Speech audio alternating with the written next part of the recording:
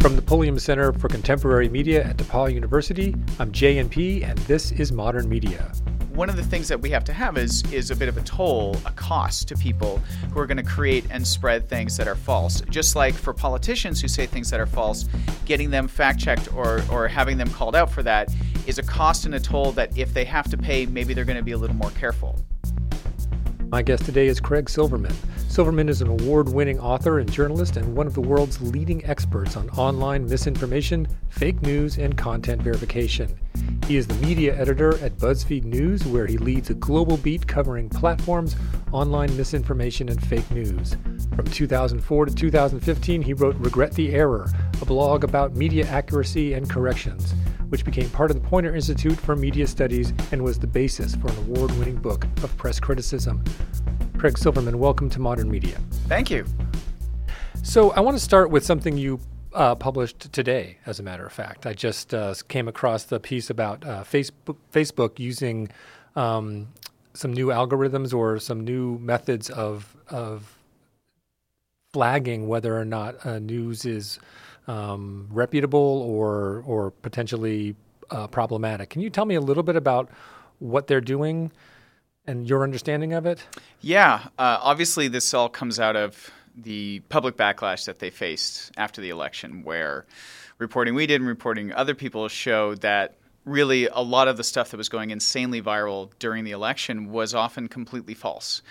And Facebook, I don't think, was really watching that as it was happening, and it was after the fact. And so they've rolled out quite a large program to try and stem the flow of misinformation on their platform. And one of the key pieces of that is they've partnered with places like PolitiFact and Snopes, third-party fact-checkers, as they're called. And these fact-checkers now have access to kind of an exclusive data stream where Facebook is surfacing articles that are spreading and being shared that may be good candidates for investigation and for debunking. Maybe they're false. And so these folks will investigate them, and if two or more agree that an article is false, then actually anytime someone tries to share that article, that link on Facebook, there's going to be a little label on it that says this is disputed by, Snopes and PolitiFact or what have you. And the kind of interesting thing for me is watching this, it's been almost exactly 9 months since they announced that. And everyone's really focused on that public-facing label. But the thing about Facebook is that it's so big. It's 2 billion people logging in at least once a month. And a lot of those people are actually spending way more amount of time than just logging in once a month. So there's an insane amount of data, and the stuff that Facebook chooses to show you in your newsfeed is all determined by algorithms. They decide what they think you're going to want to see. So what's been happening without people really noticing it is that as these fact checkers do their work and tell Facebook this story is false, this story is false, this story is false, Facebook is building a database and it's now training machines based on all of that data, all of these false stories to say, here are the patterns of what false stories might look like. And so now Facebook is really starting to roll out automated ways of making sure that stuff that is completely false is not getting a lot of spread on the platform. And so it's an interesting thing where you have humans, fact checkers, checking stuff that's being shared on Facebook. People see the label. But what really matters is that the machines are learning from all of this data that's being gathered and starting to figure out, this is the kind of story that we should not be spreading. And so it was just kind of a way to remind people, hey, when it comes to Facebook, it's the data and the algorithms that are really making a lot of the big decisions. So do we know what the qualities are that they're looking for? I mean, this is going to be over time, obviously, but how are the humans reporting into what are the human fact checkers reporting into what it is that made it seem fake, or how are the machines going to learn? What are they looking at? Yeah. So the short answer is we don't know specifically what Facebook is training their machines on. We can take a guess, but as with a lot of things related to Facebook, the data and what they're specifically looking at, we don't know the details. It's a bit of a black box, right? And so in this case, the kind of stuff that you could look at is one, if a particular website keeps publishing stories that fact checkers determine to be completely false, well, over time, Facebook may start to downgrade anything from that website. There may be a reputational factor that starts to take hold. So that's kind of an obvious signal you can imagine. Another one, they might actually scan the text of the article itself and look for kind of linguistic signals or elements within that text that might signal, this is a really low quality piece of information or completely false. Maybe, for example, it has something in a quote, but nowhere else can Facebook's AI find that exact same quote. And if it's coming from, a URL that's a little bit suspect, you put those two together, maybe these are good signals. So I think they're looking at a variety of things, and it's also really early. So I don't think it's a case of Facebook having cracked the code of this. But I think their AI over time keeps getting better. And this is the thing that's really key. Researchers will often do kind of a start and end project where they gather, false things and try to analyze them and train machines on them. But at a certain point, it ends. Whereas with Facebook, they've got these fact checkers working every single day. So they have all the data coming in all the time. They've got great training data. These machines will presumably get better over time. So it sort of begs a question for me that, this may be too much of a big sort of overarching question, but what is it that constitutes, other than, observable, verifiable inaccuracy or falsity, what sort of flags something as fake news for you? Yeah, there are some characteristics of kind of fake news websites. One of the things that you see, for example, of people who are maybe, in Macedonia or overseas just kind of running really low-quality clickbait sites or just copying fake stories is that they use the same templates over and over again. So design is a cue because they use the same template, but also a lot of website templates now come with kind of places where you can put in your Facebook page URL and your Twitter URL. But a lot of times these folks don't even bother to fill those things in. So you have empty things with like the default elements of a website template. So that's one of the cues that you can often see.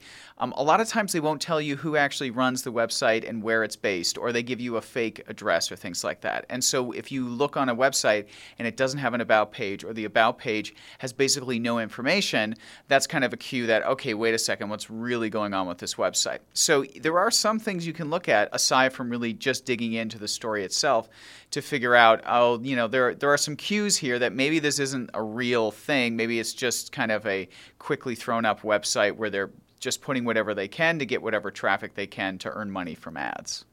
Okay, so obviously one of the things that could be is the headlines that scream this has got to be silly that sort of emulate the kind of National Enquirer kind of headlines. Yeah, like a lot of all caps words is maybe a signal. And truthfully, I mean, talking about Facebook's AI, I wouldn't be surprised if they were looking at headline syntax for the use of all caps words, for the use of certain types of phrasing to actually kind of cue these things. Yeah.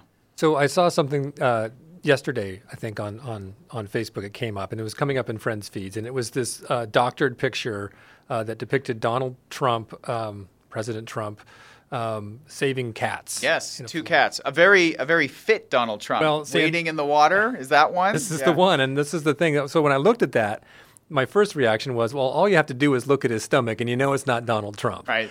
But so it got me thinking about parody, because my first thought was, this is just parody. This is somebody just making fun of the fact that one can do this. But what is the line between sort of fake news and parody, do you think? I mean, The Onion has made a killing off this. But we've even seen instances of people unwittingly sharing Onion articles. Absolutely. It still happens. And The Onion is probably the best known satirical website now maybe in the world. And there are still people who fall for it. But they're not necessarily falling for The Onion. They're just people who haven't bothered to look at where it came from. So that's one of the challenges we have. Where's the line between fake news and satire? Well, I think that in some cases it's not a very clear one. And so, this is a tricky piece, in particular when it comes to the financial side of this, because you have a lot of ad networks who are allowing these sites to put their ads on the pages because the websites have simply said somewhere, we're a satirical website. And so what I've seen is websites that will make up completely fake news stories that have no element of social commentary, that have no element of humor, that are simply just like accusing a politician of a crime with nothing really on top of it. And they've put satire as a disclosure, and they're kind of getting away with it. So I think it's become a bit of a way for some of them to kind of figure out how to sort of still earn money and to use as a cover. And there are people who definitely, I think, use it as a cover. But what's even trickier are the folks who I think play both sides. So there's a site called the Burrard Street Journal, which is actually run out of Vancouver in Canada. And they will publish genuinely funny satirical articles, sometimes about Vancouver. And then they will also publish completely fake news stories that aren't funny about Donald Trump or about other things. And it's because those are what get the traction. That's what earns them the money. And so we see people mixing the two. And it is a judgment thing. It is, I read it and, I laugh at it, I get the joke, I get the commentary, it's satirical, versus this is just a something that reads and looks like a news story but is just trying to fool people. And so I think there is an element of personal interpretation, and there is something to be worried about here is because, we wouldn't want the government to come in and start deciding what is fake news versus satire, because those kinds of laws could easily lead to censorship. So it's a tricky issue for sure. And I want to pick up on that you recently wrote about a comprehensive study of partisan websites and related Facebook pages that reveal the extent to which American online political discourse is, as you say, powered by a mix of money and outrage. I love that phrase. I wonder if we can unpack that statement a little bit and talk about that intersection of political outrage and sort of economic opportunism. Yeah, I mean, these are two really big factors, and I think a lot of the political news people might be seeing, in particular on Facebook. So let's take this sort of outrage, the emotional piece first. What happens on a system like Facebook, whereby the more people are liking, sharing, commenting on a piece of content, the more the algorithms who are watching that say, oh, this is getting good reaction, let me show it to more people who might be interested in it because of their interests. And so what a lot of people over time have realized is that if you create content that has a very strong emotional component to it, that gets a strong emotional reaction, that's actually going to get a lot of likes and comments and shares. That's going to make the algorithm spread it. It's going to reach more people. You get more traffic. So that is a key piece. When we respond to something emotionally, we often take some kind of action. And so when it comes to politics, what I think people have really been mining, certainly in the Obama administration, is outrage against Obama. And so a lot of conservative sites, and especially newer ones, their bread and butter was just Obama did this terrible thing today, or that terrible thing today, or Hillary Clinton. And so what we've seen is a kind of collapse a lot in the middle of people actually respectfully disagreeing. It's not about everybody agreeing and seeing things the same way. It's about having some kind of conversation. And this stuff is really not conversation-based. They realize that anger is what makes people share and react. And so it's really about stoking partisan outrage. Our side is good, the other side is bad. And it works on Facebook, which drives traffic, which helps you, grow your Facebook page as well. And that does lead into the financial component, which is that there's been a huge business opportunity in partisan news emerging over the last few years. What used to be the case in media is that a lot of big brands and advertisers didn't really want to be close to, breaking news and gory news content. They didn't want to be close to really strong, opinionated, partisan content. They liked to be in the lifestyle section or what have you. And so that kind of held media a little bit to the middle, or it made them put their opinion section in a very specific area. But with online, there isn't any of that separation. And with online, if you have a website, you can sign up with an ad network and get ads on it. And brands, in many cases, have absolutely no idea what websites their ads go on. So this created an opportunity when you mix in Facebook as a massive source of traffic, when you know that political outrage gets you a lot of traffic, and when you know that advertisers aren't going to flee because they actually don't even know they're on your website, you've got a business opportunity. And so when we looked at domain name registrations for partisan political websites in the United States, we saw this huge spike in 2015 and 2016 of people who really flooded into this market. And a lot of them, when we talked to them and we interviewed people on the liberal side and the conservative side, they were very frank that, yeah, this is a good business. There's a way to make money in this. And we actually found at least 5 people or companies who ran both liberal and conservative sites. And that clearly tells you the economic piece of it. Oh, sure. I mean, that's opportunism defined, right? And so that begs a question for me. It's a little bit of I don't want to say it's not a cynical question, but it's more of I wonder if I'm going to end up being pessimistic here. Is there any way to really sort of stop this train? What should we be doing? Because it seems to me that the combination of good business opportunity and political outrage, neither one of which is really amenable to change for the greater good. Right. When those two things are working together, it strikes me as we might be facing some pretty strong headwinds here.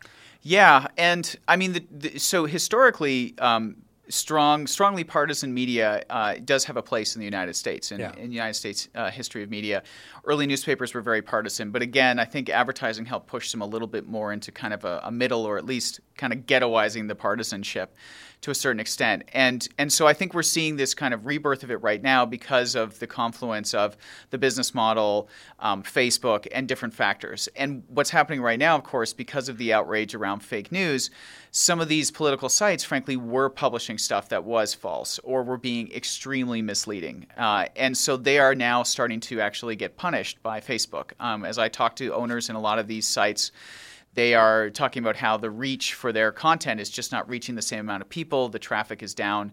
So I think some of Facebook's efforts around misinformation are actually starting to remove a few of the economic incentives. That being said, if today you run a liberal hyperpartisan site, you're probably seeing some good growth, better than the conservative side, because you have Donald Trump as your enemy. And so every day you just demonize Donald Trump, and that does really well on Facebook. And so there is a little bit of a correction happening. I think there are some really big players in that partisan media world on Facebook now, and it's harder for people to get a foothold and to really grow and come in. So I think that may also prevent newer players. But I do think that a lot of these bigger hyperpartisan operations, which in some cases own multiple pages, multiple websites, I do think that a lot of them are going to be here to stay. So there's an element of it that it has a permanent place, but it will also be interesting to see how hospitable Facebook is to them on its platform, which is a big factor, and whether the public actually at some point starts to tire of this stuff. I mean, we had at the end of the 19th century, we had newspapers in New York who were really over the top with sensationalism, in some cases partisanship, reporting stuff that was not true. And there was a bit of a snapback as we went into the 20th century, and suddenly ethical code started to take hold. Suddenly, Pulitzer and his paper, The New York World, he decided to hire an ombudsman and put signs on the wall literally saying accuracy, accuracy, accuracy. So sometimes you do see a little bit of a snapback. If maybe we've gone too far to one extreme, maybe we're going to start to see things come another way, but it's tough to predict overall. Is debunking, is the act of debunking a sort of part of that process of trying to snap back? I mean, so you do a lot of work, Snopes does a lot of work, a lot of organizations do a lot of work of trying to say, no, this is fake, this is not true. But I guess my question is that part of the process? Is that, can you make a dent in that way?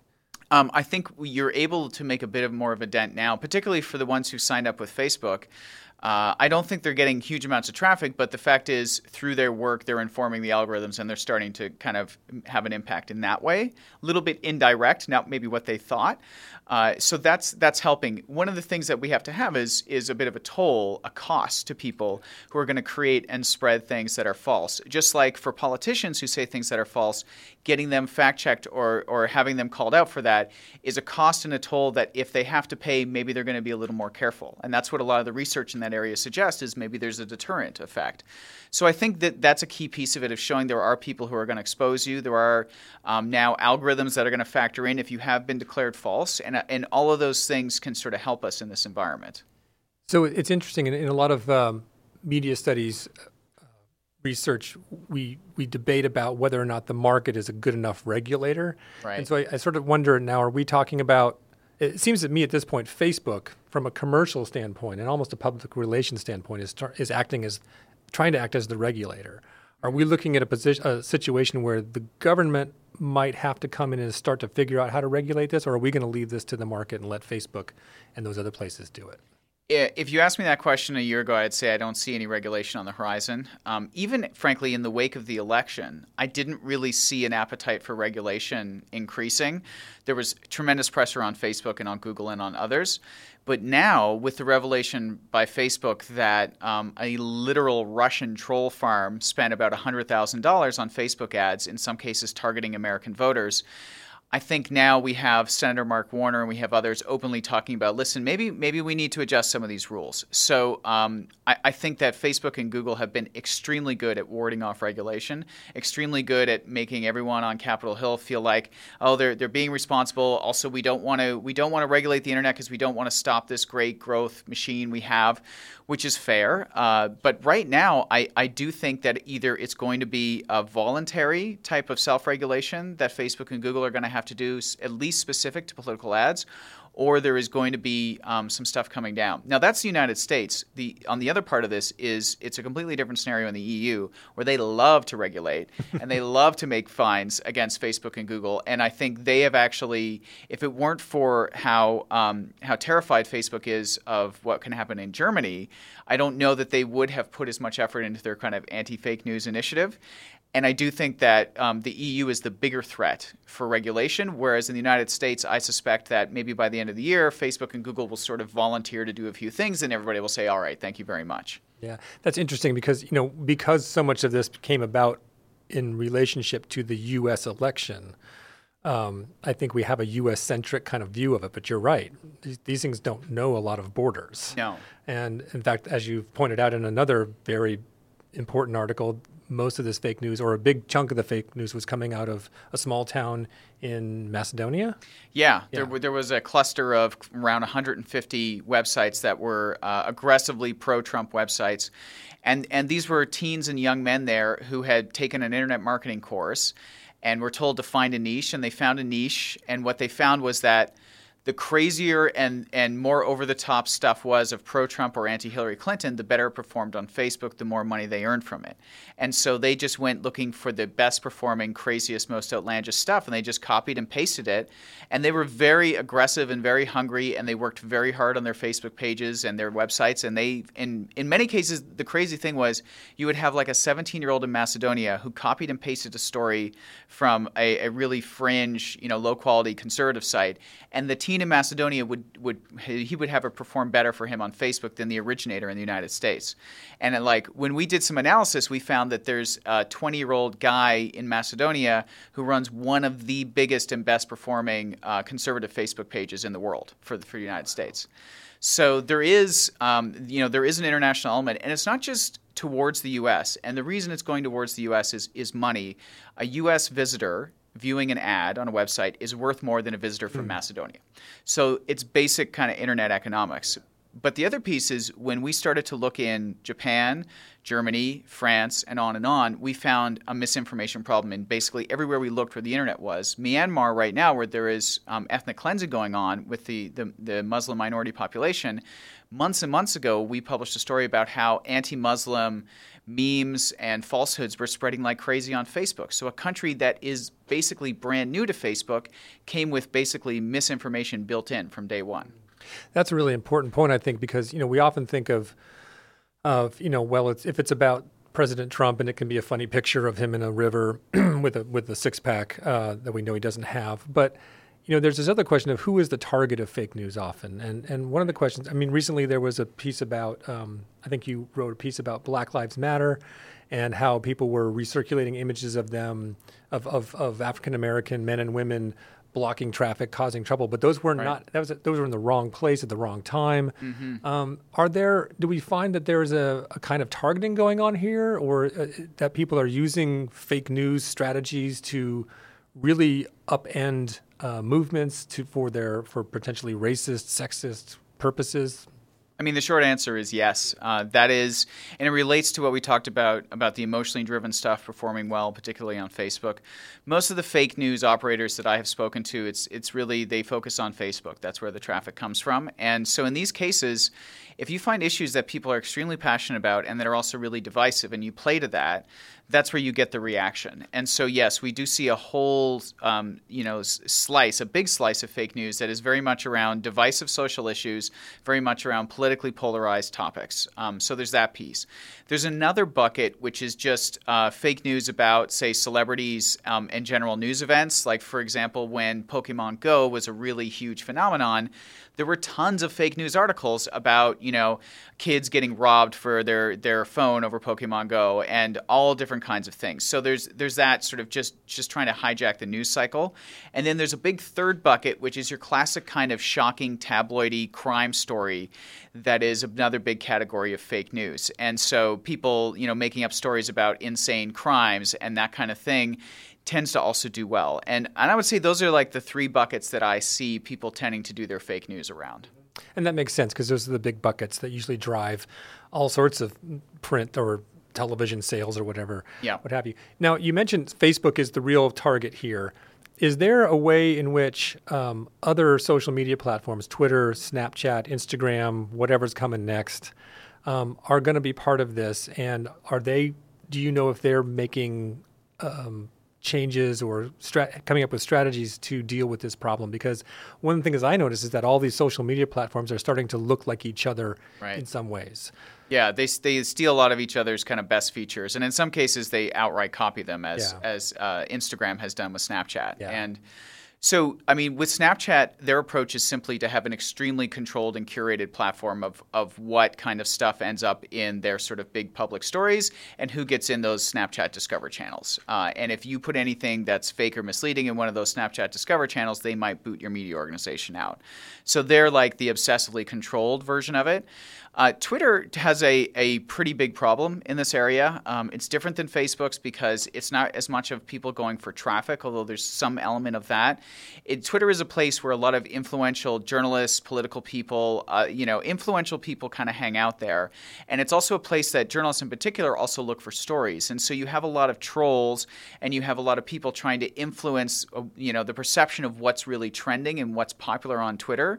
You will literally have people, like there's a guy who goes by the name Microchip, who describes himself as a liberal. He lives in Utah, but he is extremely virulently anti-immigration. And so he has aligned himself with the alt-right on that. And he's a guy who has computer programming skills. So all throughout the election, he was at the command of thousands and probably tens of thousands of bots on Twitter. And if there was a hashtag that people in the kind of pro-Trump world were pushing, he would get his bots to tweet that hashtag to trigger the trending algorithm. And then they'd be able to say, see, people really care about this. Trump is number one. Our hashtag is number one. And so there's a tremendous amount of manipulation and gaming that's going on Twitter. And as has been documented, there's a huge amount of harassment that happens there as well. So that platform certainly has some challenges. And I'm continually surprised, actually, that Twitter isn't getting more grief over the bot problem. I mean, Twitter itself has disclosed that they estimate anywhere from around, I think, 10 to 15% of all of the accounts on Twitter could actually be just automated, non-human accounts. And not all of those are malicious. They allow you to create kind of fun bots and things like that. But in this case, Twitter has a user growth problem. So the idea that they would wipe out 10% of their user base is they're just not going to do it. So they almost have an incentive to allow these things to be there because they need the user numbers. Wow. It sounds like we have our work cut out for us. I have one last question for you. So you do workshops on news verification. What kind of things do you talk to people about? If you can sort of sum that up kind of quickly, what kind of tools do you want people to come away with? Yeah, the first one is nothing you need to install or anything like that, but I think just people having an awareness and understanding that this media universe, one, it's very easy to manipulate, and people are doing that all the time for political reasons, for financial reasons. So you need to have your guard up a little bit more. And the second thing that's really different about it is before you might have a newspaper that you decide to subscribe to, and you might listen to specific radio stations. And sure, you might still do that. But when it comes to places like Facebook and Twitter, you're being bombarded with a huge amount of information coming from a variety of sources, often being filtered by algorithms. And your brain is not used to consuming information that way. So we all have more responsibility now to look and see, well, wait, where I see the headline and I'm reacting to it, but let me take a second, let me put the emotion aside, and what website did this come from? And am I familiar with that website? And is there any of the sources that I trust, are they also saying the same thing? So people have to have that extra little pause, especially before you decide to like it or share it or retweet it, because they're banking on you doing that. They need it. And so just as we have more responsibility, we also have a bit more power in that if we withhold our attention and our actions on these platforms, we can determine what spreads or doesn't. So that's important. And then, the other thing is, if I was to say one tool, the big thing is there's a tool called reverse image search. It's free. Google has one at Google Images. You can upload an image. If you see a photo of Donald Trump saving cats, in thigh-high water during a hurricane, you can take that photo and you can do a reverse image search on it by uploading it, and it will tell you where else on the internet that photo exists. And it might point you to an article on Snopes saying, hey, this is not real, it's a photoshopped image. Or in the case of a lot of the photos that circulated from the hurricanes of people claiming, this is my front yard and it's been devastated, if you reverse image search it, it might show you that, wait a second, this photo's been online for 3 years, so this didn't just happen as a result of Irma. So people knowing about that and doing that little right click to search Google for that image would save a huge amount of headaches, I think. Well, Craig Silverman, thank you so much for being on our podcast. I really enjoyed talking to you. Thank you for having me. Craig Silverman is media editor at BuzzFeed News, where he writes about online misinformation, fake news, and content verification. And that will do it for another installment of Modern Media. Modern Media is a product of the Pulliam Center for Contemporary Media at DePauw University. Our program today was produced and edited by Laurel Tilton with Meredith Breda and assistance from Jay Klein. Our website, where you can find more information about our guests and their work, as well as past episodes, is www.modernmediapodcast.org. Our webmaster is Chris Newton. You can download episodes of Modern Media on iTunes, SoundCloud, Stitcher, and Google Play. Until next time, this is JNP for Modern Media.